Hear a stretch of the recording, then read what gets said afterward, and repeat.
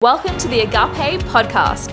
I'm Beck, a passionate, sold-out lover of Jesus who accidentally started a Christian singles ministry, and now I want to help as many people as possible to find their husband or wife while being super healthy and full of hope.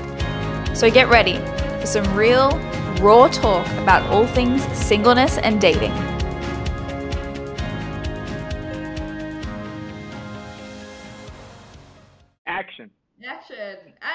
Action. We're just living our best life over here, Darren. Yeah. Hey guys, today I am joined by the amazing Darren from Texas. Hello, Darren.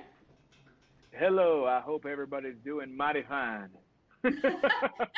Sorry, I had to do it again. I had to. You had to do it. You had to do it. He's putting on this I had accent. to He's do it. trying to play up to being very Texan and live up to the stereotype, but you actually don't sound like that in real life. Which you will No. see. He'll start to lose it as we talk. It's like that Friends episode where he has to phase out his fake accent because he started with it and then like he can't sustain it because it's too hard, so he has to phase it out and like in little bits. And they're like, "Hey, what happened to your accent, man?" And he's like, So yeah, I feel like that's good. Yeah. But yeah, I'm really happen excited to have around me. Darren on today, guys. We are going to talk about some pretty real and raw stuff, so I hope you're ready for it. Because Darren has an incredible testimony of coming from a place of brokenness and, would you say, distance from the Lord, like not even really knowing the Lord, going through some incredible trials, betrayals, divorce, and then actually having the Lord, finding the Lord and having him really redeem dating and relationships. And so my heart for today is really to encourage people who have been through divorce. For those of you who know, my husband was married before as well, and he has just the most heartbreaking, incredibly. I think I cried the first time he told me his story, and I'm really excited to share that with you guys sometime soon. But I just feel like there's so much hope that can come for people who have gone through this. It's such a heartbreaking thing, but there is hope in Christ on the other side of it, and that's why I'm really excited. Amen. I'm really excited to have Darren talk today because I know that many of you singles, are single because you have gone through a divorce. You have been married before, and also I hope today actually gives singles empathy for people who are, or should I say singles who have never been married, empathy for people who are divorced. Because I know that 5 years ago I used to think about divorce very differently. It used to be a lot more black and white. This is bad and rah. And I would never even consider dating somebody that had been divorced, honestly. And actually starting to get to know people and their stories and seeing like, oh, okay, if your wife cheats on you and leaves you, like that's not really your fault, and actually have empathy for them as well and go, you know what, I am in no position to judge. I can just champion you and love you where you're at. And so when my now husband told me his story, I remember being like, oh my goodness, oh my gosh, I can totally see that, although there's two contributing parties, I'm so sorry you went through this, and I'm not going to hold that against you, and I'm in no position to judge whatever somebody's story is, wherever they were at with the Lord, whatever their revelation was in the moment. And I also hope that today brings that level of empathy and understanding for people who have gone through things, and you know what? Maybe they didn't do it well, maybe it wasn't perfect, but yeah, I just feel like it's such a loaded topic, and I'm really excited to just have some truth come in. And so, Darren, I would love to know, you kind of told me a little bit before we jumped on the podcast, but do you want to tell us the story of kind of where you were at before you got married, how that came to be, and just kind of delve into it. I feel like you're really going to be able to just take the reins and run with it. So take it away. Let's hear the story, and then I'd love to ask you some questions. Awesome. So how much do you want to know? I'm perfectly comfortable sharing as much as you want to know. Yeah, I think let's go deep. Let's All go right. deep and let's go raw Sounds because good. I feel like, you know what? In the church, we sugarcoat things too much. We Yeah. don't talk about real stuff. And then people are struggling and they think they're alone. Oh yeah. Like just a little example, like marriage. I'm like, this is super tough. Actually, being married is like actually super hard. No one told me this. I thought we were gonna just like be in sync and it'll be amazing. And now that I'm married, I started talking to people who are newly married or have been married for like 2 years. They're like, yeah, first year was like the hardest time, or first 8 months. Even my friend yesterday, been married 8 months. She's like, it's been really tough, and no one tells you. I'm like, oh my gosh, we just need to start talking about stuff so people don't feel alone and actually can ask for help and not feel like, oh my gosh, like this is terrible, like we're terrible people, like whatever. So Yeah. I'm really against like this whole like cookie cutter, pretend you're perfect kind of thing that we do. I'm like, let's get real, let's get raw, Yeah. let's be vulnerable, I like invite it. people into our mess because only freedom only I really believe that I won't say freedom only comes that way, but freedom really comes that way. So Yeah. go for it. Awesome. Well, just thank you, Beck, for reaching out to me. My story is going to be unique to those that haven't walked through anything like this. But for those that have walked through something like this, I know it's going to bring about a lot of freedom and a lot of encouragement for them. Just letting them know that they aren't the only ones in this situation. So it started, um, the story all started about, my divorce. It all started when I was in high school, my senior year in high school, actually. Senior year in high school, and I had just graduated, um, and I was like on the verge to go into college, and my little sister, my younger sister, had some friends over, or she had a friend over. They were staying the night, and I can't remember if we were like partying or what it was. Like maybe we were celebrating me graduating. I can't remember the specific dates, but I know it was like really close to me graduating. I do know that. So anyways, my stepdad had actually he had too much to drink, and then he had went into my sister's room and started to place himself on top of my little sister's friend, who was 12 at the time.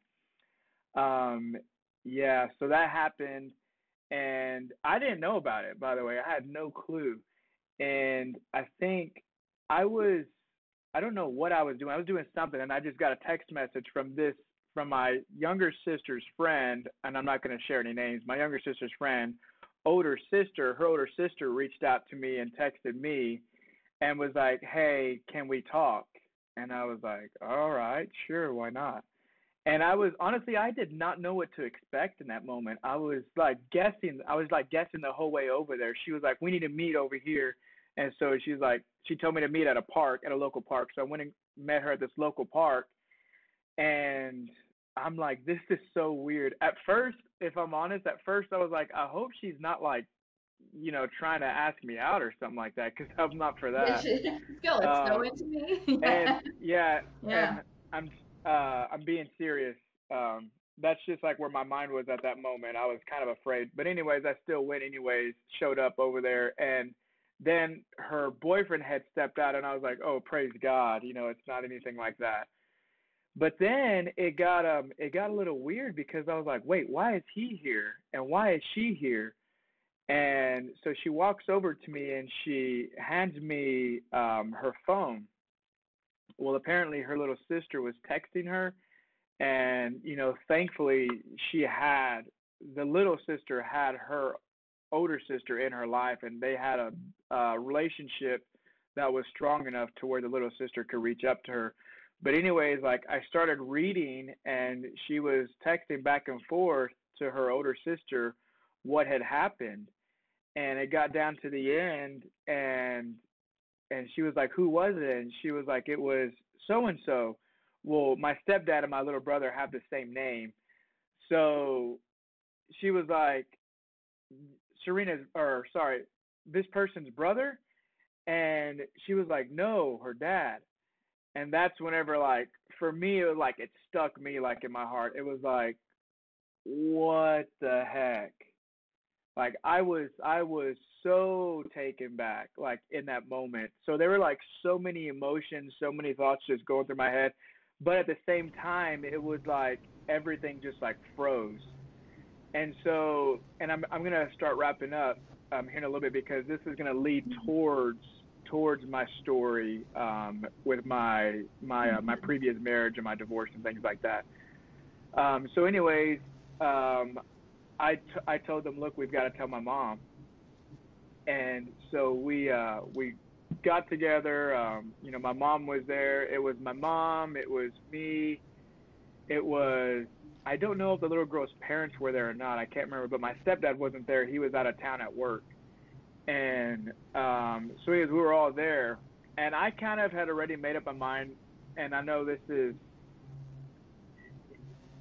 probably not everybody should be here, but this is where I was at. I was just like, in my mind, I was like, if she stays with him, I'm done. I'm gone. I'm leaving. Like I'm out. Mm-hmm. And so like we were talking with them, and they shared the news with her, and um she was devastated. She was just like torn, I mean, as you can imagine. And that night, um I don't know if I just sensed that she was going to stay with him or if she had said something. I want to say she had said something about staying with him, and that just like triggered my mind. I was like, look, I'm out. I'm gone. And the reason being is because there were other instances like this in their marriage. I mean, not the exact same, but there were other instances in their marriage that were like this that had happened. And I'm like, look, enough is enough. You've in my mind, you've got to protect your kids. Um, and Mm-hmm. I'm not shaming my mom or casting any kind of shade at her or anything like that. I'm not throwing shade at her, but she was broken, and I had already made up my mind. And so anyways, that's where my mind being made up, that's where it came from, is having other occurrences like And this. how old were you? Say this again. I How was old were you at this 18 at point? this time. How old were you? I was 18. 18 at this Okay. time. And so anyways, like I said, I made up my mind, and it was that night. I think my mom had called me in, and like I was trying to help her fall asleep and just trying to bring comfort to her, but at the same time I had already made up in my mind, look, I'm done. And so that night I ended up packing all my stuff. I called my biological father, who lived 4 hours away, and he drove all the way to San Angelo, which is where I was at, and he guided me all the way back down south, and I stayed with him. And at that point, like we were, by the way, mind you, we were in church, we were in youth group, doing all the things, going on mission Mm-hmm. trips, like all of that stuff. And this happened. Oh And wow. so for me at that point, I'm like, Mm-hmm. God, how could you do this? Like we're doing all the things, like every box is checked off. How could you allow this to happen? And so it Mm-hmm. created a false image of God in my mind at that moment. And so I'm like, okay, I'm doing all these things. We're doing all these things for you, and you're going to let this happen. I'm out. So basically, I checked out on my stepdad, checked out on my mom, and then I checked out on God.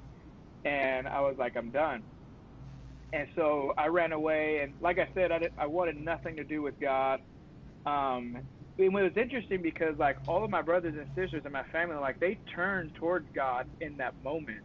Like when that all happened, like they turned towards God more, and like they pressed in more. Wow. But I was the total opposite. I was like, I want nothing to do with him. But that was because I didn't have a foundation. I didn't have a relationship with Christ. It was religion. That's what it was. Right. And so whenever you're living a Mm-hmm. lifestyle of religion, anytime something doesn't happen, when you're doing A plus B and it doesn't equal the expectation that you had, you're like, okay, I'm out. I'm going to another problem. I'm going to go to something else. So that's what happened for me. And I was running away from God. And then I met my, she's my ex-wife now, but I met her then. By the way, Beck, do you want me to keep going? You want me to stop? How do you want to do this? No, this is All right. great. Just keep going. I'll ask questions All as they right. come up. But honestly, I love that you're giving the backstory of like where your heart was because it sounds like you were just hurting and distant, and that's like a really Yeah. traumatic thing to go through. And so I love that there's context of like, oh, what was little 18-year-old Darren going through? Yeah.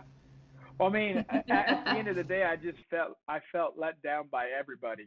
Um, from my mom, my stepdad, and then God too, because like I said, we were doing all the things, and he, of course, now I know it wasn't him. I know that now.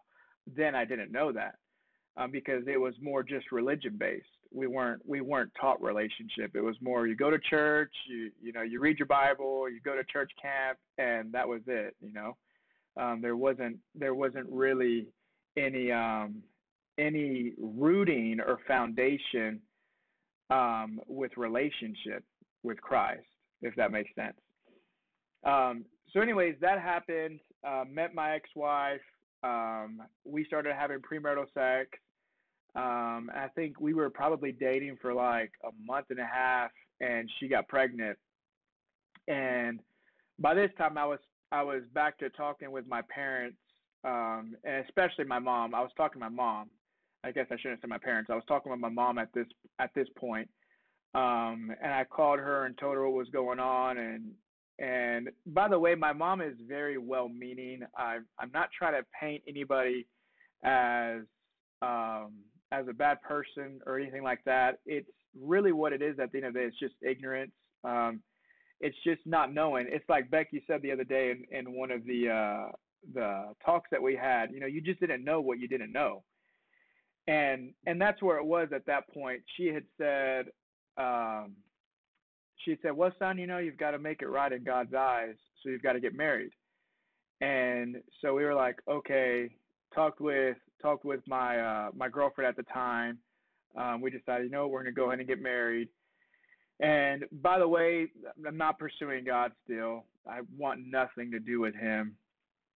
And it was so bad, actually. It was so bad. I remember my older brother was in town visiting, and I was driving my pickup truck, and he had a Cutlass CD in, and he had put it in the radio, and I was so hurt, and I was so angry with God that I literally wanted to take the whole radio out of the truck and just throw it out of the window, because I was so torn, so torn. I wanted nothing to do with God, um, or who I thought God was. That's a probably should distinguish that. Um, so, anyways, that was happening. Then we ended up. I'm with my ex-wife. We ended up getting married January 7th, 2012. This was after our first daughter was born. And then we have another daughter in March 27th, 2013. And our marriage, it wasn't, it wasn't what you would call, a marriage that was honoring to God. I guess that's the best way to put it. We were drinking, didn't want anything to do with God. We would go to church occasionally, and that was really just to say, yeah, I went to church once a year, so I'm still a Christian. It's so sad. But anyways, that was happening. And then it was in October of 2013, um, where I had actually started seeking a relationship with another female, and ended up cheating on my she's my ex-wife now, but ended up cheating on her then. And it was her sister. And this is probably a lot of information. I'm sorry, guys, if this is hard and raw for y'all.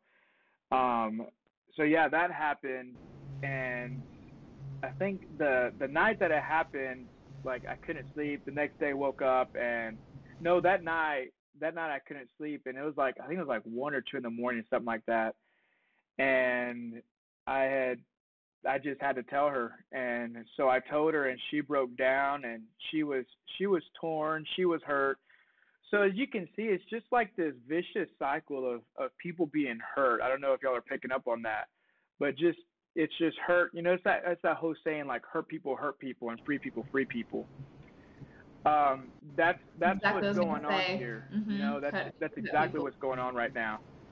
And so that happened. I cheated on her, and in that moment when I did that, like I was telling Beck, and I tell this to everybody. In that moment, I just felt like this is Darren talking to Darren. Like, wow, you've really messed up. You've messed up your whole life. Now you've not only hurt your life, you've hurt your wife's life. You've hurt her whole family's life. You've hurt your daughter's lives. You have messed up so many lives. You are messed up, and that was really tough. And the so this is I'm trying to get a little emotional here. In this point, like Darren felt, wow, you've really come to the end of yourself. You need help. And I remember calling my mom. And she was 4 hours away. And when she found out, when she heard, she dropped it. She dropped what she was doing, and she drove 4 hours to meet me. And when she met me, she wasn't like, son, I'm disappointed in you. She wasn't like, how could you do this? When she met me, I was at work, and I walked outside, and I'll never forget, I just started bawling. I started walking up towards my mom. She just hugged me, and that's all it took. There were no words. She just hugged me, and she was just there for me. And I don't think she knows, but what that did for me in that moment was like, it was so catastrophic to where I am now. Like, for her to just show up and to just hug me was like, wow. Like, I didn't know that existed. I had no idea. And so that started like the transformation of my heart. Like, that moment right there, that just started the transformation of me. Like, wow, there's something else out there that I'm missing out on. So that was the first thing. And then we were going to church. So then we started going to church more and more. Like I said, Darren had felt, this is it. This is it. You've just really messed it up. So we started going to church, repented, confessed, all the things. And, my ex and I, we were really trying to work through it, and it was tough. As you can imagine, working through something like that. This was, her sister. So it was really tough for her. So we were trying to work through it, and I could just tell she was so hurt. And there was really nothing I could do. And it's a tough place to be in, knowing that you were the person that caused hurt towards another person, another individual, but also living with them. And like, I was the person she depended on, but I was also the person who hurt her. So it's that same cycle that started with me.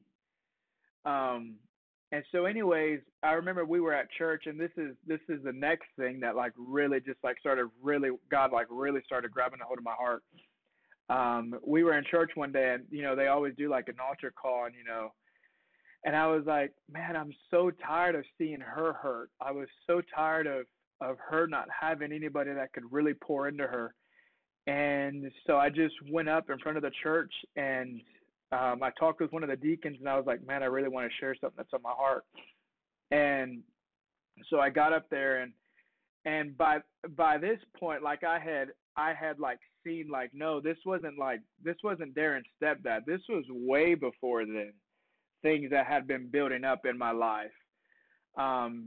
So I was molested whenever I was, I think, 3 or 4. And so that happened, and then I was exposed to pornography when I think I was like 6 or 7, something like that. And so it just started like this vicious cycle. So anyways, they had made an altar call. And so I went, and I didn't tell them about the molestation, but I told them like about the pornography addiction and like how that had just like really affected my life, and now it's affected my marriage. And you would have thought that when I was sharing this message, like, it was so quiet. You could literally hear a pin drop. And at the end of sharing, my life and my battle, you'd have thought everybody was like gone, but it was almost like you were in heaven. There was a line from front to back of people just there, just letting you know, hey, we're here for you. That was it. Like no shame, no condemnation. Like, we want to walk with y'all through this. And it was just so beautiful. Like, that's another one of those things that just like God used. Oh my man, you know, we're gonna get this emotional, but it's just one of those things. I know, I'm crying. This is the It's second so time you made me good though. cry Like, so it's far. it's literally Oh just my like gosh. these are those God moments. Like, we had to do this defining moment course in BSSM, and I wrote about this because I was like, this was God. Like, this was God. Like, this doesn't make sense in the culture. This doesn't make sense, you know, in the world. Like, if you mess up, hey, everybody is there. They're ready to beat you, row you, you know, whatever. You know, they're ready to come after you. But this was totally opposite. Like, people are literally lined up, just ready to hug you and to just say that they're here for you. Like, oh my goodness, it was so defining for me. I wasn't expecting that. And so, you know, I just started, that was like the tipping point. That was the starting point for me of, okay, I'm going to start really diving in. So what it was for me, Beck, was one, my mom, like, I could cry about that over and over and over again. But my mom just like walking up to me and hugging me and just embracing me. Like, it was that, and then it was the church. It was it was it was like tasting and seeing. It was like tasting and seeing that the Lord is good, because in that moment I was so worthy. I did all the bad things for them to come and you say, you did this, you're that, you know, you're horrible, you know, all of these things. But it was the opposite. It was like that kindness leading to repentance. It was like that kindness of God, you know, where Paul talks about, you know, don't you know that the kindness of God that is to lead you to repentance? Well, like, they were showing the kindness, and what it produced in me was repentance. Because, like, I started repenting of all of that. I started saying, I don't want none of that. And then I started thinking of God differently. That's really what it was. The kindness led to repentance, and repentance is like changing the way you think. Well, their kindness changed the way I thought about God, which is true repentance. And I'm just like, wow, I never knew this. And so anyways, that happened. I saw you taking notes. Do you have questions? You want to? Wow. I am taking notes. No, I just some points Okay. for like kind of when you're towards the Okay. end, because I'm like, oh, we need to hit these points Okay. hard that you're pressing on. But please I know I'm continue, because getting I'm wrecked just getting too. wrecked I over here. haven't I haven't shared it like this raw in a long time, probably since Bethel. But anyways, uh, Wow. And it's amazing because it's like the testimony keeps reminding you of the goodness of God. And sometimes I need to yeah. preach it to myself, my testimony of my salvation, because Oh, I'm like, oh, how could I ever doubt you? Like, now, this far in my walk, and I have these moments of like, God, what are you doing? Where are you? And I'm like, wait. Every time I tell so my good. testimony, I'm like, oh, why would I ever doubt? And I love So this. It good. just Yeah, it does. reminds It you of the really, goodness really of God, does. hey? Like, it's taking me back. I love it. But anyway, so that happened, and then the church. We started going to church more, try to get more involved. But my ex was really, she was really hurt, as you can imagine. She was so hurt to the point that it was hard for her to really open up. And so she, you know, again, I'm not talking bad about her. She was hurt. You know, she was hurt her whole life too. You know, she went through, and I'm not going to share her story, but she went through a lot of the similar things that I went through. Um, and so she was just hurt, like a lot, her whole life too. Um, but she wasn't really. I don't think I don't think she was really ready to seek wholeness, and so she started doing the very thing that I had done. You know, she started cheating on me, talking with other guys, and I think it was. And by the way, you know, I would love it every time we encounter God to be perfect the next day, but that's just not going to happen. Like, there's sanctification. So Darren was, the reason I'm saying that is Darren was still on a journey, you know, to become more like Christ. So it was a lot for her to have to deal with. It was a lot for her to have to walk through with me because I was still trying to. I was on my journey to get whole while I was in a relationship, um, which isn't the healthiest thing. And so I think that's probably one of the questions that Beck's gonna ask towards the end. But anyways, so she started having relationships with other men, and I think the third relationship, she finally decided, you know what, I'm out. And like I said, I was still on my journey. This had happened twice before, and I had found out about it. And I think after the second time, I was kind of numb. I was like, you know what, if you're not happy, I mean, I'm not gonna make you stay here. I'm not going to make you stay in this relationship. I mean, I wanted her to stay, but at the same time, it seemed like she was looking for a way out. Um, so anyways, yeah, so that happened. The third guy came around and she finally decided, you know what, I'm gone. Me and the girls, we were left. She had left the girls with me. So we were just me and the girls for probably about a year and a half. And she would see them from time to time. And then the girls were going through so much. So it was just this vicious cycle of everybody getting hurt. But but the Lord didn't stop. Like he didn't stop working on me. Like there's so much redemption like in my heart and in my daughter's hearts that have happened since that. And all it took was just those two defining moments, my mom and my church, just like being there for me. And that's what it took for me to like start seeking the Lord. Um, but anyway, so that happened. She left, and then it was me and the girls for a year and a half, and the girls were back with her. And now I've just been seeking the Lord. Like I just can't get enough of him. Like there were times like where I was just like reading scripture after scripture. And by the way, Darren, for those of you who think, oh, Darren must have been perfect after, he found out the Lord was good. No, it didn't happen that way. Like Darren was still going through his sanctification process. Like I was still battling pornography. I was still battling smoking cigarettes during that year and a half span. And then I ended up finally, I was like, you know what? I need to move back to San Angelo. I need to be back closer to my mom. My stepdad and I still weren't on talking terms at that point, but me and my mom were like really good. And she was able to be there for the girls, for a motherly figure, to just kind of like pour into their lives. Yeah, and so I've just been seeking the Lord ever since and haven't stopped. And it's just been amazing, amazing. Like the transformation now, like you would have never thought. You would have never thought. I remember I was sharing my story, Beck. You know Andrew McPhee, right?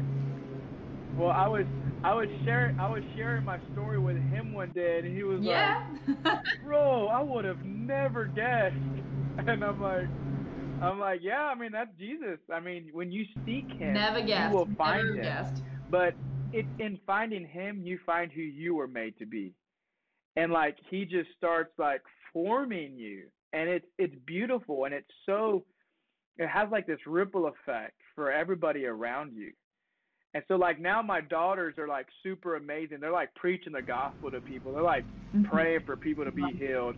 And like these are all the things, but they at the end of the day, my girls know that their God is good. They know that they can go to him, they know they can talk with him, and that for me as a dad, that's what it's all about. It's about them knowing, hey, he is numero uno and he's daddy number one, I'm daddy number two. And so it's funny. You'll ask them now. You'll ask them now. I actually asked them in front of a friend the other day Come because I was on. trying to be cocky and arrogant. I was like, "Who's the best daddy in the world?" I thought they were gonna say me, and they were like, "God." I was like, "Oh crap, I forgot about that." Yeah, I forgot. Well, I didn't even teach them to say that. I just I told forgot them that I like, taught "Hey, you to look, say God this is on number cue. one. Like he's so good. Like he is so good. He's not like daddy. Like daddy's trying to be like him. So anyways, and also by the way, also like the relationship between my ex and I, Hmm. also like just redemption. We were not doing good. Like there were a bunch of text messages sent Yeah. that were just heated. They were bad. Like you're this, you're that, you're horrible, and how could you do this? Well, you did this and you did that, and this was going on for a while, as you can imagine. Mhm. And I think this was in 2016. I was like, you know what? I just need to start praying for her. And I told this to a pastor friend of mine. I was like, the crazy thing is, I started praying for her for God to change her, and He changed me. And I'm like, God, what the heck? I was praying for her to change her, and He was like, yeah, if I can change you, then I can possibly change her by your kindness. It's the same thing that I did with your mom, with the church, all of them. Mhm. And I'm like, oh, okay. So now, now we have like an amazing relationship. Wow. Like I'm not saying she's perfect. She doesn't always talk the greatest about me, but like when we're face to face, like she's very cordial. Like, and the girls, like she used to be like way worse, but now like with the girls, she's not like saying, oh, your dad this, oh, your dad that. Like a lot of that has just like leveled out. It's amazing. Yeah, it's really good. Yeah. Come on. Wow. I love that. I love that. And so, how would you say dating looks for you now? Like, Mhm. now that you have gone through this redemption, like, you've met Jesus, you're allowing Him to work on your heart. You're not doing things the way that Yeah. you did them when you were 18, 19, looking for love, looking for affirmation, kind of trying to fill this hole and this void with other things. What's the difference now, and how Yeah. are you approaching it in Yeah. as a more So healthy I would Darren, to say kind of use healthy your Darren third person verbiage? is now focused on what can I bring to the table? What can I do for this person? But at the same time, like Mhm. knowing where I'm at, knowing my identity and knowing what the Lord has created marriage for, like that is so it's so important to have that down because if Darren thinks here's the thing, Darren could very easily think, oh, you're a mess up, you're a single dad, no one's gonna want to marry you, you don't have anything to offer. Well, it's just not true. I've got a lot to offer. I mean, I've got an amazing relationship with my daughters. I've got an amazing relationship with my daughter's mom. I've got Come an on, yeah, you amazing do. relationship with Christ. Like I'm in tune with the Spirit. I've got the Holy Ghost. Like all of these things. I'm like, no, you've got, yeah, yeah. I've got my own business. You have your own But business. Just really, side at note the end as of it, well. really, if you want to know, I've got so much love to give. Whereas before, I didn't have that. And the reason being is because I wasn't receiving that love. But now, because I've received all that love, I've received all that redemption, it's like, man, I've got love on love to give. That's the way I see it. Come Yeah. on, I love it. If you guys could It's see his amazing. It face, he's really is. smiling from It's ear like to when you ear. know the love of God, So like how sweet. much He's loved you, it's so easy to love people. And so, like, when I think about my future wife, like, if I can say this, Hmm. I'm not going to say that I don't wish divorce on anybody, by the way. Divorce is not a means to a gain, by the way. Do not go through a marriage and get divorced so that Yeah. you can end up better on the other side. No, No. Jesus is the reason Darren ended up better on the other side. Let's be honest, okay? It wasn't because I went through divorce. It's because I was like, you know what? I forfeit. I'm giving it up to Jesus. Hmm. The quicker you do that, the better your life will be. I'm just saying. Yeah. No, no, And we that can wasn't also the say plan. it's Honestly, I like totally believe it's if not his plan, right? So like for marriage, like yes, he's so good. yeah. But if you go through that, he is so good on the other side, and he is so good Yeah, through it, and like yeah. through the whole Here's the process, there can be reality. so The much reality is healing and he was redemption, and the good goodness of God can be displayed through it. before I even got into marriage. But I had not yet had my mind renewed to think that. Yep. And so that was on me, you know. Hmm. It wasn't Come on on. anybody. And I think that we've really got to remember that. Hmm. We've got to keep that not necessarily owning that you're a failure, but owning like the parts where you could have done better. Like I don't own Darren as a failure. No. I don't do that. But I do see Hmm. where I could have done better or I could have done this or I could have thought that, you know. So anyways, to answer your question, what dating looks like now Mhm. is number one, what do I bring to the table? Number two, what does she bring to the table? And when I say bring to the table, it's how can Mhm. she represent Christ in my daughter's lives? How can she represent Christ in my life and in the lives around me? That's that's what I'm looking at now. But yeah, yeah. Mhm. That's awesome. And so, talk to me a little bit about how you found it being a divorced dad of two on the dating scene. Like some of the Okay. things, the pros, some of the challenges, some of the things Yeah. that you found really good.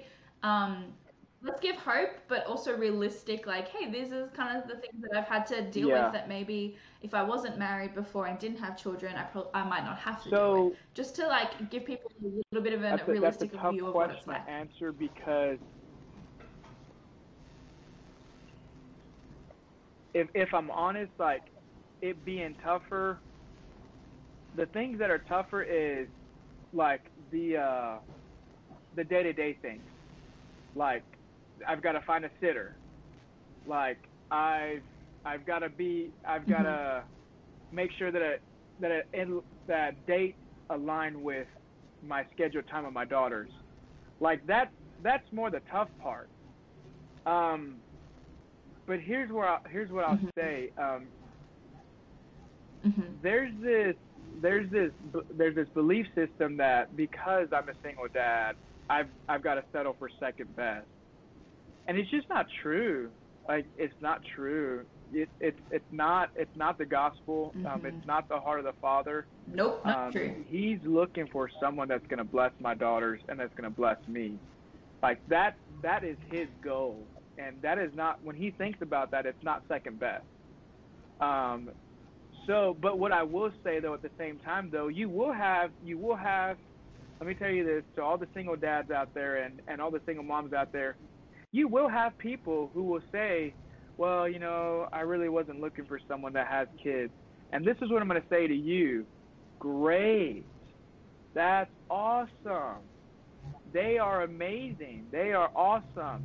What the Father has for them is amazing. They are entitled to what they want. Like, I see the value in them, and I'm like, you know what? That's awesome.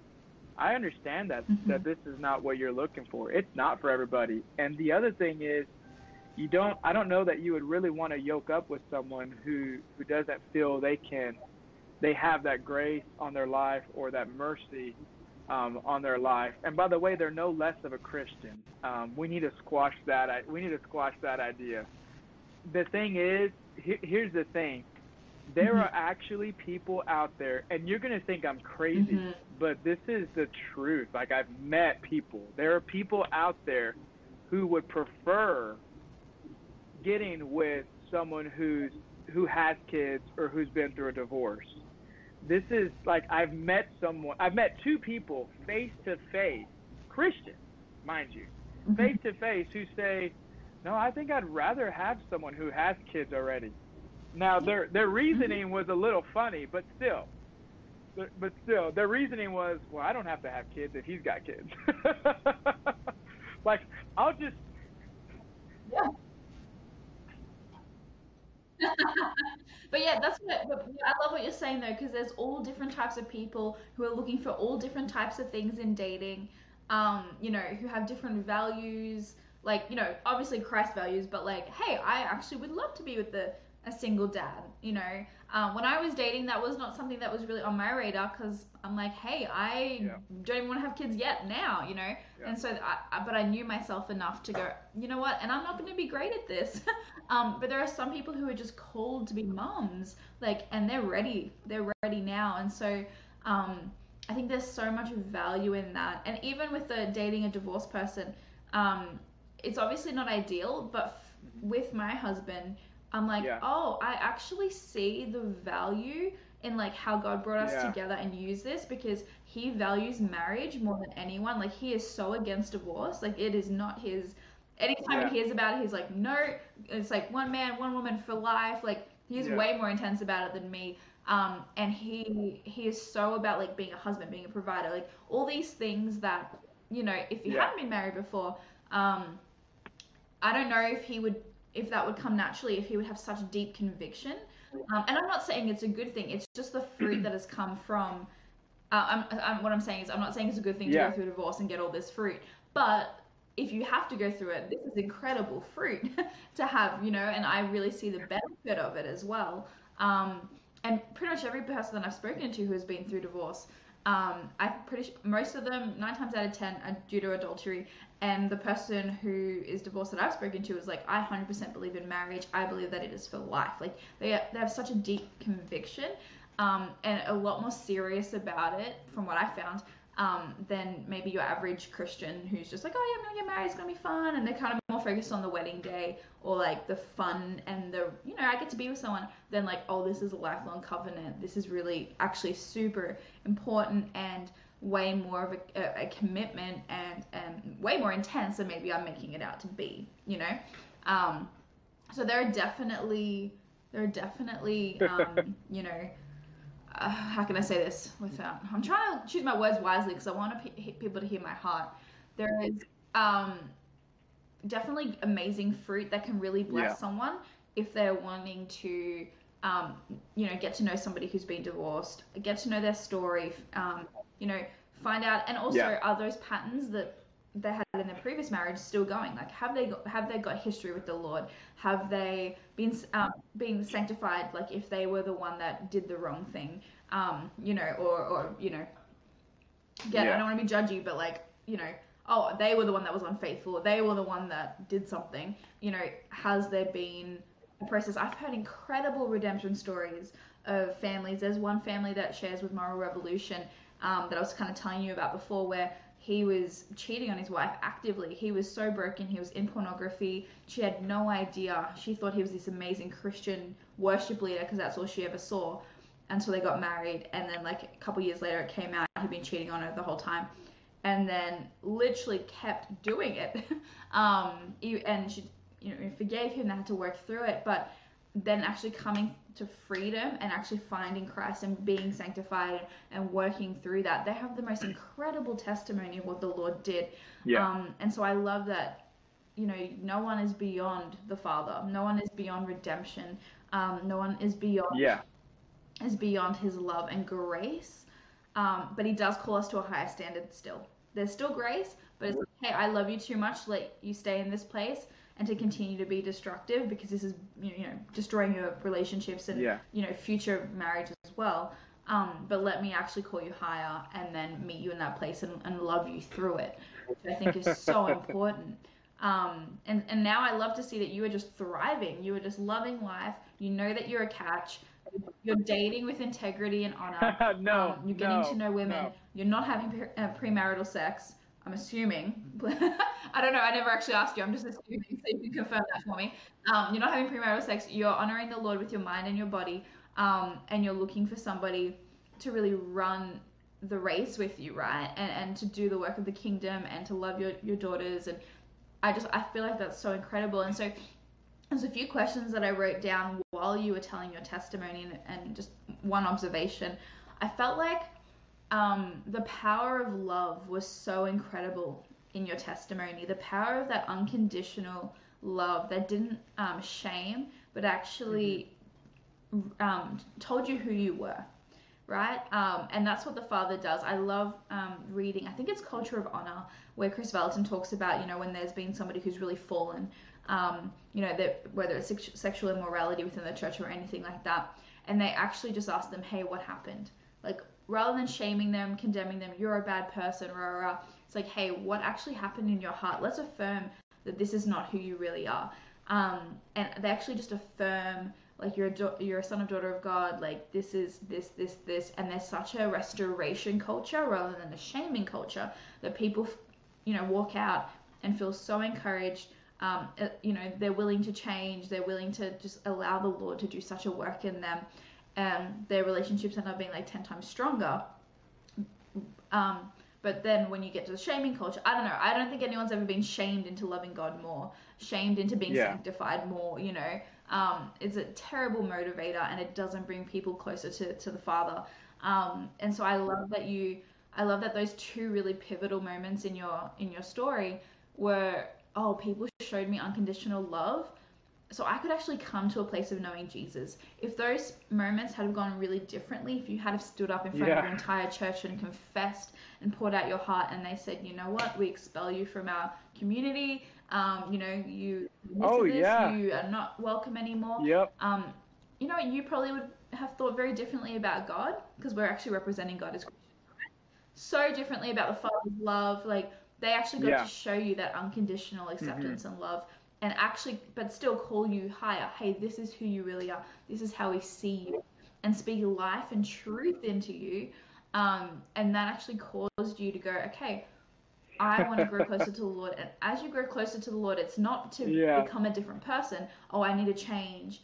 But, I mean, you probably knew, yeah, I need to change, right? But, like, I'm not beating myself up. I'm not forcing myself to be different. But as I draw closer to the Lord, it's like, as I look at him, as I behold him, I become what I behold, and actually become more like him. I'm changed into his image and his likeness.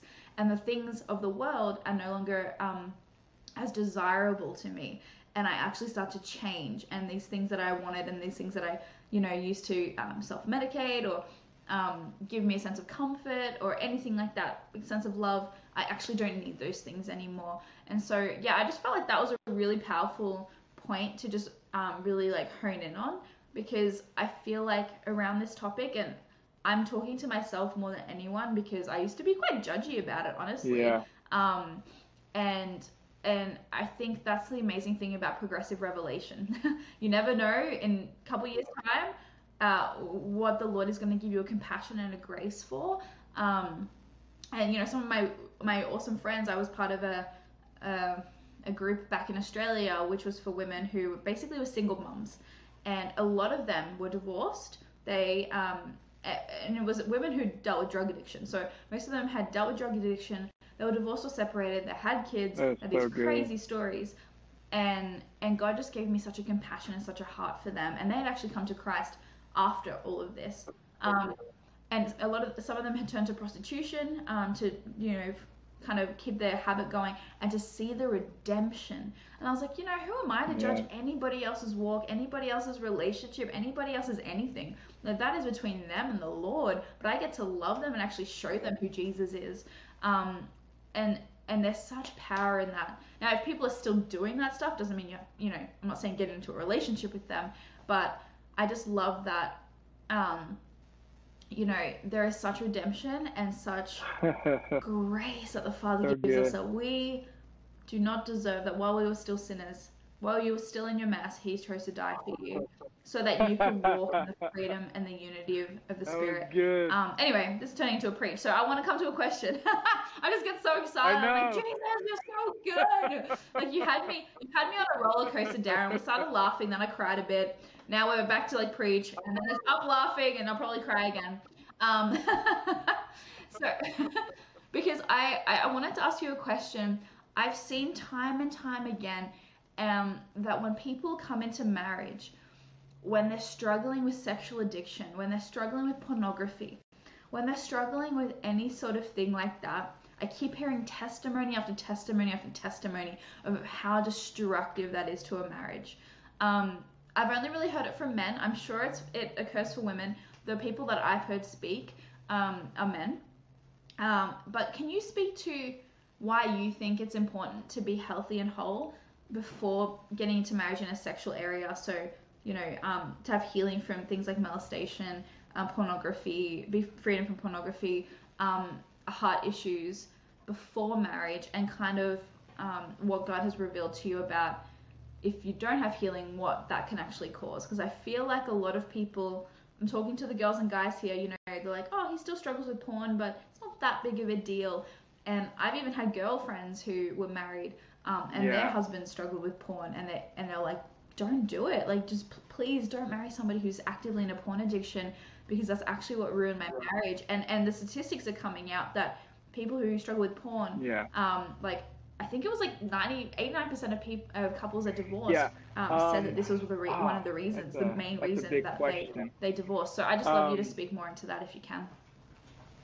I would I would say um, you can effectively love your bride as Christ loved the church um, if you haven't really become whole um, and received your healing. It's like that saying, we said it in the very beginning, hurt people, but free people. Mm-hmm. Um, there's a huge also there's one thing that I want to mention. There's a huge difference between continuing to walk Come in a on. sanctification Well, process and not admitting you have a problem. So when some people say, "Oh yeah, I struggle with porn," um, I would I mm, would I would look at what they're doing. Like what are they doing to get away from that? To abstain from that, or any of those things. Like are they part of a group? Are they part of mm-hmm. Do they have a spiritual father? What accountability do they have in their life for that? Because it's not healthy. um so like what I'm saying is there's a huge difference between Mm-hmm. someone saying, "Oh yeah, I struggle with porn," but they don't do anything about it. It's like they're not really willing to admit that what they're doing is really bad. And I'm not trying to shame anybody here. That's not what I'm trying to do. Mm-hmm. But I also want you to know that I was there. I was that guy. Oh yeah, I struggle with porn or whatever, and it's not that big of a deal. But but like when you figure out the root, you've got to go. You've got to go to Mm-hmm. that. You've got to go to that root. And for me, it was years ago, and like the Lord brought healing. Now that's not to say that Darren didn't struggle with it after that. It was like, but it wasn't an everyday thing. 2 or 3 times a day. Like there's a huge difference. Like you don't want to say that you haven't overcome something just because you had one fall. Like I think about the alcoholic.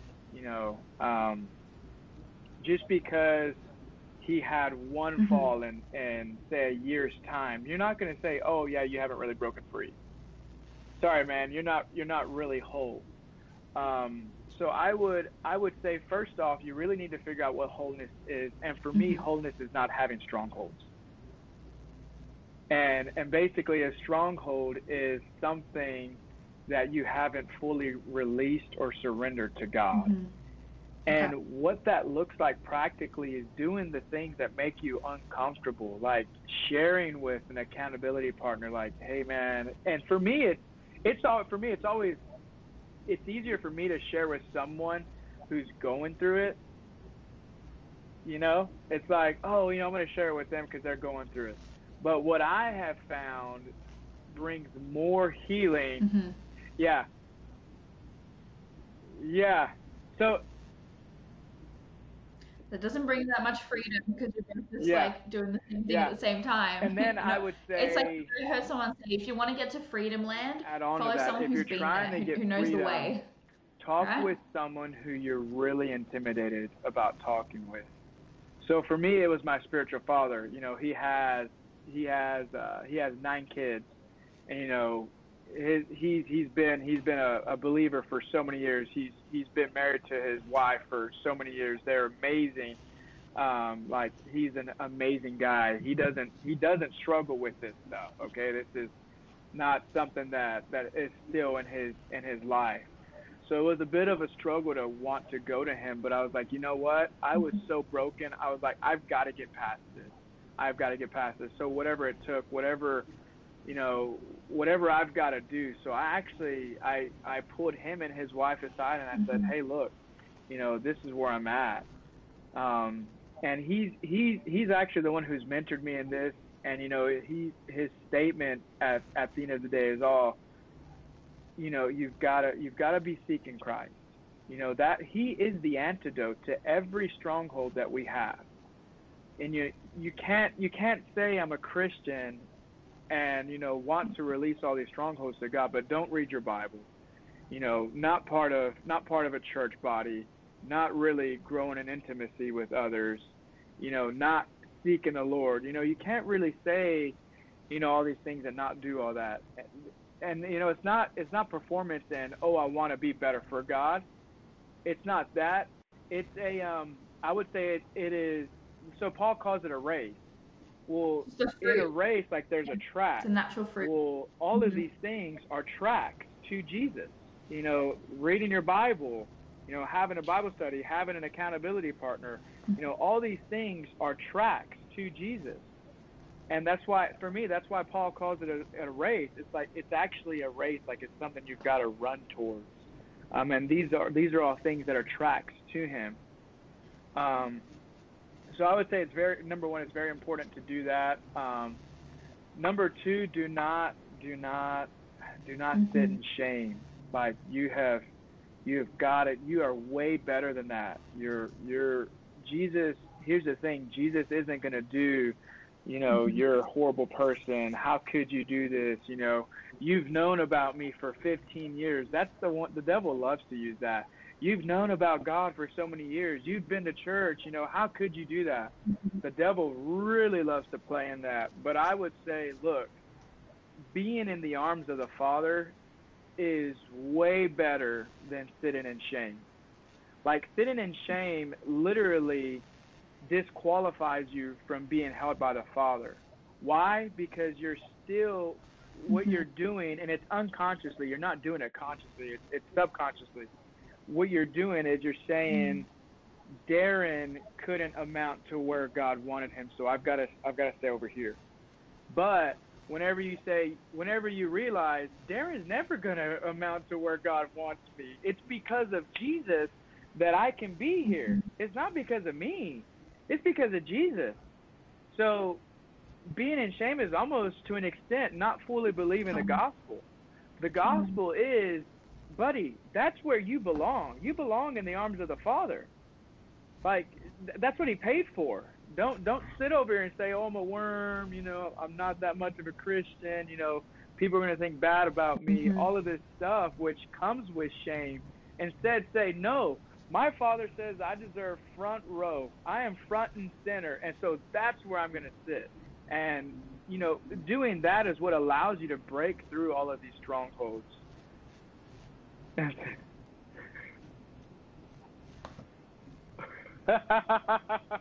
That is funny. That is funny. I had to give you Yeah, a I round was of like, applause. I what found was a little that? media thing that does it. I just played Yeah, it. I just scared you, didn't yeah. I? I'm playing around with it. Wow. Yeah, no, it just popped up and I was like, oh, I wonder if I can, because this is a preach. I wonder if I can do I like a love little it. cheer. Wait, let's do it again. Yeah. No, no, it's really good. I mean, it's literally just the good news. Like when you are a son That or a was so daughter, you're good. I front feel and like you're on center. fire. Keep God's going. not so worried. The reality is God's not trying to get you somewhere because you're already there. Like in his eyes, you are already positioned in the righteousness of God in Christ Jesus. What is righteousness? You're in right standing with him. You are already there. So your job is to take your seat and literally be loved. What does be loved look like? It's funny we're called the beloved because that's Hmm. what we're supposed to do. We're supposed to be loved. And he is the lover. He's the great lover. He is love. So his job is to love you and our job is to be loved. But I will say in all of that, there's so much things that we can do to help center ourselves to be loved. There's some things that we do have to get. There's some things that we have to give up.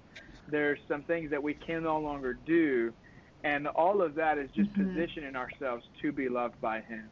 And some people are probably wondering, like, well, what is it that I can't do? Well, probably going to the bar every day after work is not the best way to be loved. I'm just saying. There's this preacher I was talking to, and this is like the meat of it. The other stuff was Hmm. like, yes, get Come over on. here, it's awesome, it's the good news. Now this is the meat.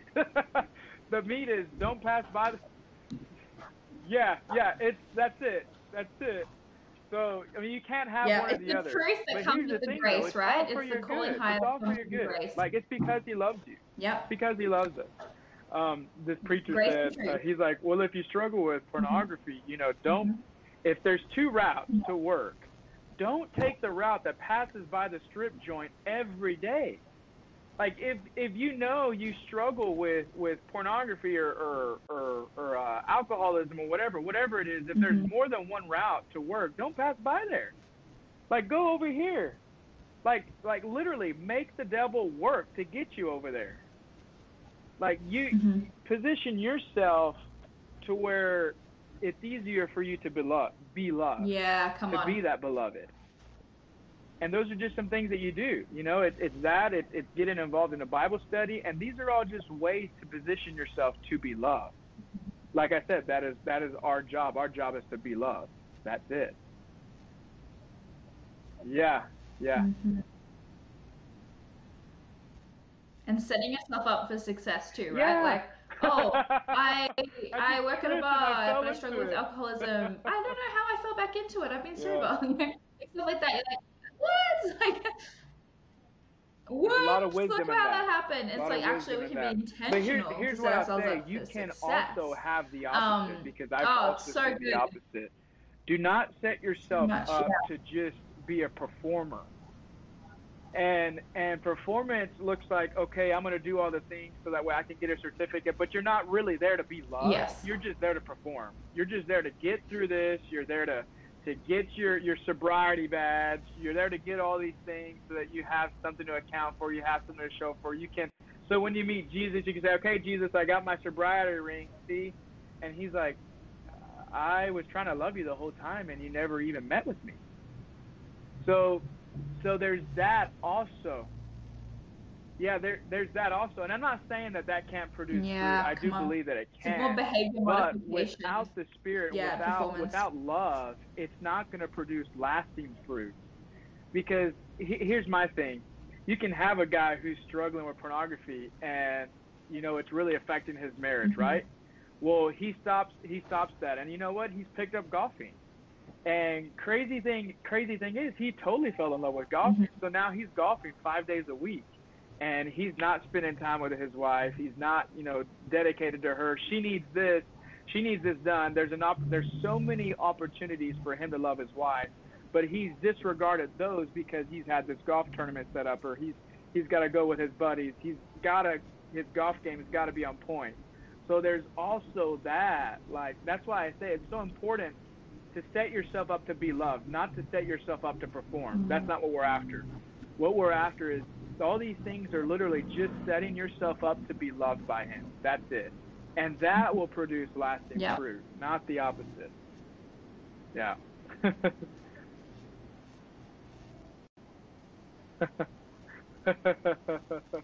So good. Come on. Oh, I need to get that little cheer up again. Hang on. Let me see if I can find it. Woo! All right. I love it. Now that I know that's there, I'm gonna have a little too much fun. Everyone's gonna get annoyed. Okay, I have one question to end on, and while you answer it, I'm gonna run to the loo because I just bought a gallon water bottle and I'm busting. And I'm just gonna be real. Like this whole time, I've been like, Okay. "Oh, don't say anything. You're on a podcast. Like people are gonna be listening." But Okay. I have to pee so bad. So Thank you for the I'm gonna ask vulnerability, you by this the way. question, It's and I'm awesome. gonna run, and I'm gonna come back. But I I said can thank still you hear for the you. Okay. vulnerability. It's So awesome. sorry if that was too much information. Sorry.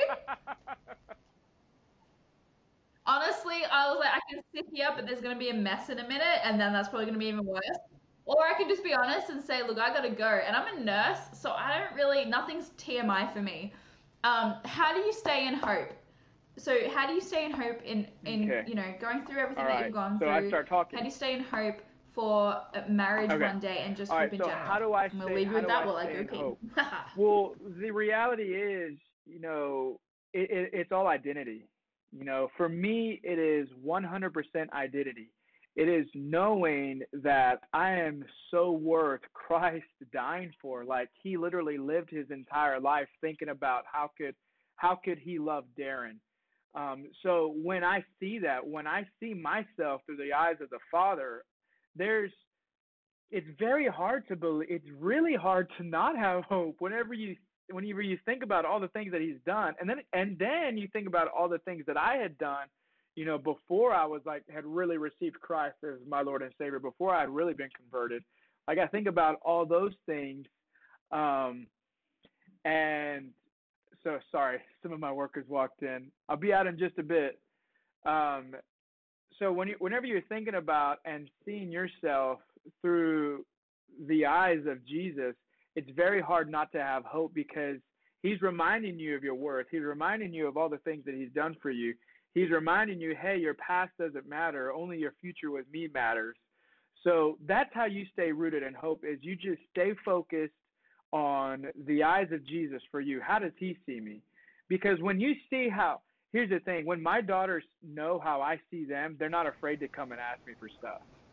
But whenever my daughters think, whenever I'm holding every little thing against them, here's the thing: love keeps no record of wrongs, right? And I'm going to use this just in this aspect. So if I was to keep all of the wrong things in mind that my daughters had done, when they Come come on. to me and they ask me for this amazing thing, I'm not going to start listing off, well, you did this, you did that, you did this, you did that, you did this. So no, sorry, not going to get you that. Especially whenever I know it's good for them. Like here's the thing: having a good wife is good for you. It's good for you. It's good for you. Hmm. It's good for you. It's part of the good news, okay? It's part of the good news. If you're Come believing on. that you're supposed to settle for bad, you're not really believing the good news. Like that's Come part of on. the good news is that Jesus has come so that you may have life and have it abundantly. So think about it. If here's the thing. Sorry, I got to drop this real quick because it came to mind. It's very easy. It's very easy for Darren to believe. You know what? I don't really deserve a Christian woman, so I'm gonna have to Do it. settle. Go for it. Because I'm a divorcee. I've got kids. That doesn't produce life for my daughters. That doesn't produce life for me. Like it's not in God's creation for me. And that's actually, this is going to be even harder truth for some people, but I feel like you need to hear it, and then you need to go read your Bible and see where I'm coming from. You do not need to be unequally yoked. I'm sorry, dating is not the mission field. Dating is not a mission field. It is not a mission field. The reality is That's exactly what I was gonna you do say. not Yep. belong there. Like you belong with someone who Christ Come died on. to give you. Okay? If someone doesn't know that, they can't effectively love you. The other thing is, Eve was created to be a helper. Now, I believe also Adam was created to help Eve. That's my belief. I'm not going to get into that right now because that could be a whole nother talk. But anyways, they were both created Hmm. to help each other and to live with each other. There were things that Come on. Adam was supposed to do, and there were things that Eve was supposed to do, and it was supposed to bring about a great fruit. Here's the thing: if they're not doing things that are going to add value to your life, excuse me, and the way I see that is, if they don't know Jesus, if they haven't yielded their life to Jesus, they're really not going to bring anything that is going to produce fruit in your life. So you don't need to be yoked to them. So if they can't help you, they shouldn't have you. That's just the way I see it. And it's raw truth. But here's the Come thing: on. a lie is here's the lie. The lie is nobody out there is gonna love Darren.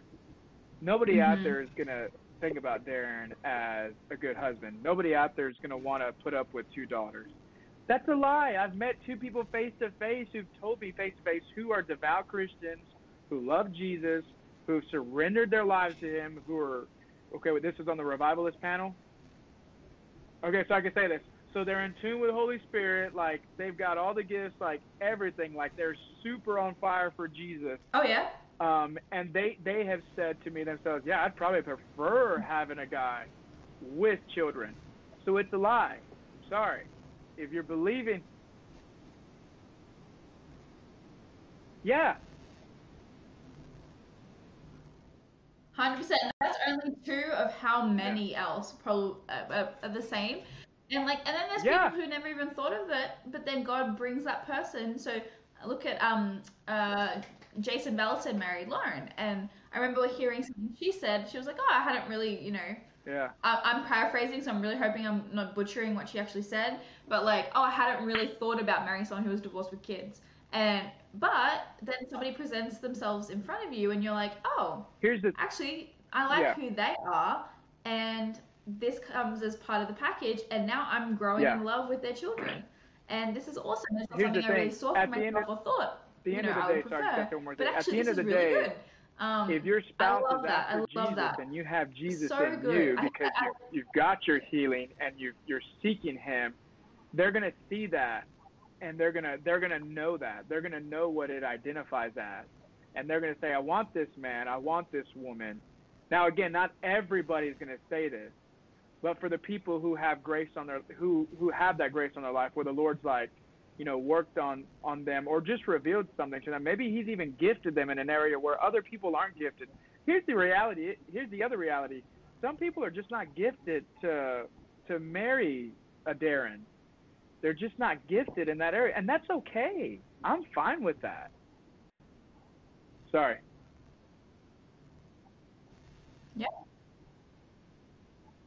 Yeah. Right. They don't have a grace um, for the certain things that come with marrying you. Just like somebody It's wouldn't have a fine. grace for certain things that come with marrying Yeah, me. you're not out there It's trying just like, to oh, catch hey, everybody. this is just You're not out what I'm there called trying to to do, catch but that's one. fine because there's going to be somebody else that's an incredible match for you. And I love that because yeah, what exactly. And I love that you don't have the poverty mentality. Oh, there's no one out here, so the one person I have to make them like me. Yeah, you know what? They might not want kids, but like I'll just manipulate the situation. I'll learn to love them, and it'll Yeah, be now I fine. will Like, no, say, that's not I somebody will say that I did struggle with that that's at not one somebody point, and I that was is, involved in a God's best relationship for me, and like that's that, and it was totally fine. I horrible. know there will be others, It was and I really know there'll be bad. others. It was really bad. Yeah, yeah, yeah, yeah. Yeah, so where you actually felt like, oh, no one Yeah, no, will, it so didn't I'm just work gonna out, and it settle for wasn't this honoring to God person either. because they don't really And want children, that but maybe was it'll a come whole around. Yeah, and nother story in and of itself. it But didn't that's why work it's out, so right? It didn't go important well. for us to just stay grounded and stay firm. No, like Yeah. you've got to know that you're worth dying for. Yeah, and don't back down. Don't back down. Whatever you do, here's the thing: be as confident as you can without being arrogant. Yeah. And you're going to do a great job. Yeah, say what you're going to say, though. I want to hear what you're going to say. I love that. So good. You can tell we're both so chatty. Hey, what? I love it. Oh, I was just gonna say, I love that the mandate to be equally yoked doesn't go away for somebody who is divorced. And so that is still the expectation. That is still the thing that we shoot for. That is still our kind of like the thing that we do in obedience to the word. The Bible says, "Do not be unequally yoked." And so, hey, if I want to be equally yoked, that means I get to. Like the Lord is not giving us a command without giving us the grace to fulfill it, right? And so somebody is going to come. He doesn't set us up for failure. Be like, oh, don't be unequally yoked, except you, because you're divorced, so you just settle for whoever's around. No, oh gosh. Or hey, you're this age, just settle. You don't have to, whatever it is, fill it in. Hey, you looked at pornography. You're not gonna get an amazing wife or a husband or whatever. I think it's such BS. And so I love that. Staying in hope looks like, okay, well, I'm called to be equally yoked. That is something that I like, is actually biblical, and I want to obey the Lord with all that I am. And so I trust that I can trust in Him to help me do that, rather than me thinking I have to cause it to come about and then falling into hopelessness because I have a poverty mentality that there's not enough people around. And I had something similar in Australia. I was like, there's no Australian people, maybe. And that's why I went on a coffee date with like a Catholic. And I was like, oh no, this is not God's best for me. And there's not okay. I meant not that there's not anything wrong with Catholics, but again, different stream, different beliefs, different drive, and they went to church once a year. Christmas. And so I shouldn't have said Catholic. I should have said this particular type of, because there are incredible charismatic Catholics that who knows how well you'd get along with them. But for me, I'm like, this is just so different from my stream and like what I'm going for, and the yoke of like the gifts of the Spirit, speaking in tongues, like prophesying, everything that I really believe the Lord has for me. We just wouldn't be yoked in that way. We're actually running towards. I'd be wanting to go over here, and somebody else would be like, oh no, I don't believe in whatever it is. And so I love that. Let's have an abundance mentality again in dating. There are so many millions of billions of Christians in the world who love Jesus. There are millions of people who are on fire, sold out, laid down lovers of Jesus, who would love to meet you, whoever you are listening, who would love to be married to you, who you would be incredibly compatible with. And so let's stop going, well, this person will do because I'm lonely. Or no one's gonna want to come along who would want somebody that with X, Y, and Z, whatever I have going on. So I guess I'll just deal. And that is not God's best for us. And I truly believe that if we trust Him and we stop trying to take control or stop getting into a poverty mentality, because sometimes we circumvent what God's trying to do because we still have a free will and we can still choose whether to follow Him in this or not. We choose to do our own thing, and then He's like, hey, I had a great guy here, but you just missed him because you're too busy. I saw this incredible meme where the girl's going, Daddy, I don't want to give up my teddy, and she's got this tiny little teddy bear, and Jesus says, will you trust me? And He's got a massive teddy bear behind his back, and she doesn't want to trade it because she doesn't trust Him to give her something better. And I think a lot of people, I talk to women all the time, and I'm sure guys do this, but I talk to women who, they've been hanging on to this one guy for, a couple years, and he's borderline saved. I'm like, this has taken up so much of your time, and this isn't God's best for you, that you've probably missed all these amazing godly men who would actually want to date you because you thought there was nothing else that you were worth. Mm-hmm. There's nobody else that would see your worth or want to date you. And it's actually keeping you trapped and keeping you single longer, actually, and keeping you unmarried and hindering you from having children because you really want to do this, but this one thing you've held on to for so long, which is not God's best. And it just breaks my heart because I'm like, oh, let's get rid of that. Let's go through some healing and let's see who's out there for you. I'm gonna do a little self promo clap. That's here. my round Ready? of applause. I found it. Wait for it. It was applause and it was going around. Thank you very much. Okay, this is dangerous when I find little fun things to do. It's going around. It's circular claps. We're both clapping in circles. Anyway, let's wrap it up there. If you have listened to this, you are incredible. You made it almost an hour and a half into our amazing banter and Darren's incredible testimony of God's goodness. I feel just so full of the Spirit. I feel the Lord on this so much. Darren, thank you so much for joining us. I know so many people are going to feel so encouraged. If you could just pray for us, pray for anybody that's listening. Thank you so much. Whatever you feel the Lord leading you in, for that your would be mercy incredible. and your dedication to your beloved one. I thank you for the sacrifice, the beautiful sacrifice that you made for each of us, to just be able to be consumed by the Father's love, over and over and over and over again. We just thank you for that access. Father, I just ask right now that in the name of Jesus, you would send your Holy Spirit to those that are watching right now.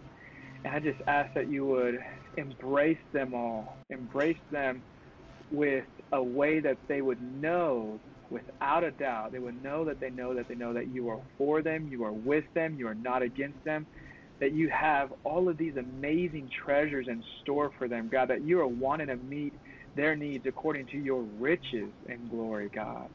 I thank you, God, that you have set them up on a pedestal to just love them and give them all of these treasures. So, I thank you, Holy Spirit, for just embracing them right now. I just speak a peace over their mind, a peace that surpasses understanding with all of the situations that they're going through, knowing that there's so many tough situations right now. And I just speak a peace which surpasses understanding to just come into their mind and take up residence, so that way anything else, any other babbling that's going on in their mind would just be casted out because this peace is taking up residence. Oh, yeah. Jesus, I just thank you for your gift of joy, for your gift of joy, just knowing you. I just ask that you would reveal yourself in a greater measure to everybody watching this, so that they would see how beautiful and really just how attractive you are, so that they would become more and more attracted to you, so that whenever they look for relationships, God, they're going to look for you in those relationships because you're so attractive. You're so beautiful. You're so good. I just thank you so much for that. And I cancel any shame right now. We just laugh at shame because it's not the good news. Yeah, we just laugh at shame in Jesus' name. We thank you, God, that you are coming forth right now with a mighty sword, and you're just piercing through spirit and soul, and you're separating the things that are not of you, God. I thank you so much for doing that. Yeah, Father, I thank you that you are leading each of these individuals that are watching this video. You are leading them to your heart for them. I thank you, Holy Spirit, for being here right now and just being that guidance, that guider. Thank you for guiding them to the heart of the Father. Yeah. Yeah, we pray all these things in the precious name of Jesus Christ. Amen and amen.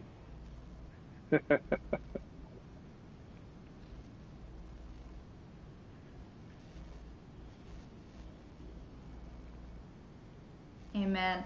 Amen. I just found another track, so I think a great way to leave on this is let's laugh at the lies. I'm already laughing. I'm sorry. Trying to keep us in let's laugh shame at that, and I'm and like, trying to say that such there's a no one lie. out there who would want to date us. Such a lie. Okay, let's just laugh at that. Like, Ready? come on, like you all gotta laugh with us right now because it's so easy to believe that lie, but whenever you see like the heart of the Father for you, it's like, why would I even believe that? One of those things. Yeah. So good. So good. Why would I even believe y'all that? have an amazing day. Thank you, Come Beck. on. This was awesome. So good. Bless All right, everybody. Darren, thanks so much for joining us today, and I hope you have a great one.